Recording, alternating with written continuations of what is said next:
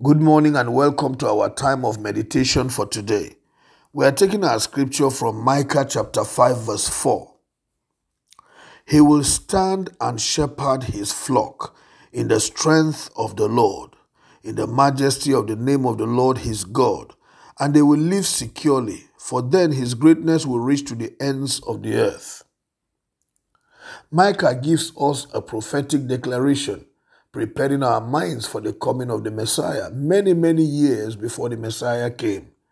The Bible tells us in this scripture that the Messiah was coming as a shepherd over God's own flock. God was sending him to take care of his flock.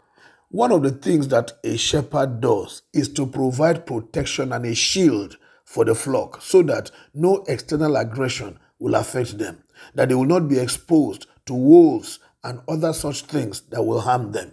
No wonder shepherds always stand in front or move in front of their flock so that should anything come, they will put up a fight to defend the flock.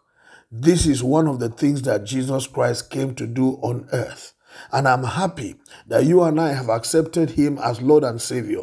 We need to surrender to him and allow him to be the shepherd of our souls, the bishop of our lives, so that when we allow him to take that place and play that role, he provides us a covering.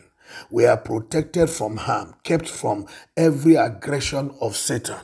Jesus Christ is said to have come to destroy the works of darkness. He alone is able to put up a fight against the devil and subdue him. And indeed, when he lay on the cross and was crucified, when he died and on the third day resurrected, he made a public ridicule of the devil and death, one of the major things that we dread. And in so doing, he provided us that protection. In the scripture we have just read, the Bible says, because of the shepherd, the sheep will dwell securely. They will live in safety. Jesus is our safety. You have no business looking for safety here and there. You have no business going to mediums and spiritists. You have no business going to witches and people who are involved in evil practices and spiritual practices to give you one thing or the other for protection. If the Lord does not shield you, you are exposed. Psalm 127 verse 1 says, if the Lord does not watch over the city, the watchmen keep the night for nothing. So if the Lord is not your protector, if you are not hiding in Christ, then you are exposed. If you are not protected by the Lord, you are not protected at all. Therefore, I call upon you today. Allow Jesus Christ to play this role over your life. Make him your singular protection.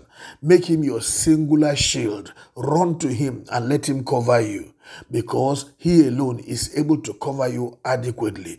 Every other promise of protection that men make to you, I tell you, it will not last and it will never cover you well. You are completely exposed if God is not the one protecting you. Some trust in chariots, some in horses, but we remember the name of the Lord our God.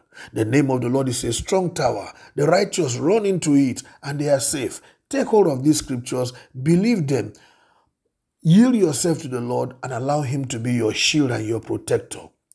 That song says, thou, O Lord, art the shield for me, the glory and the lifter up of my head.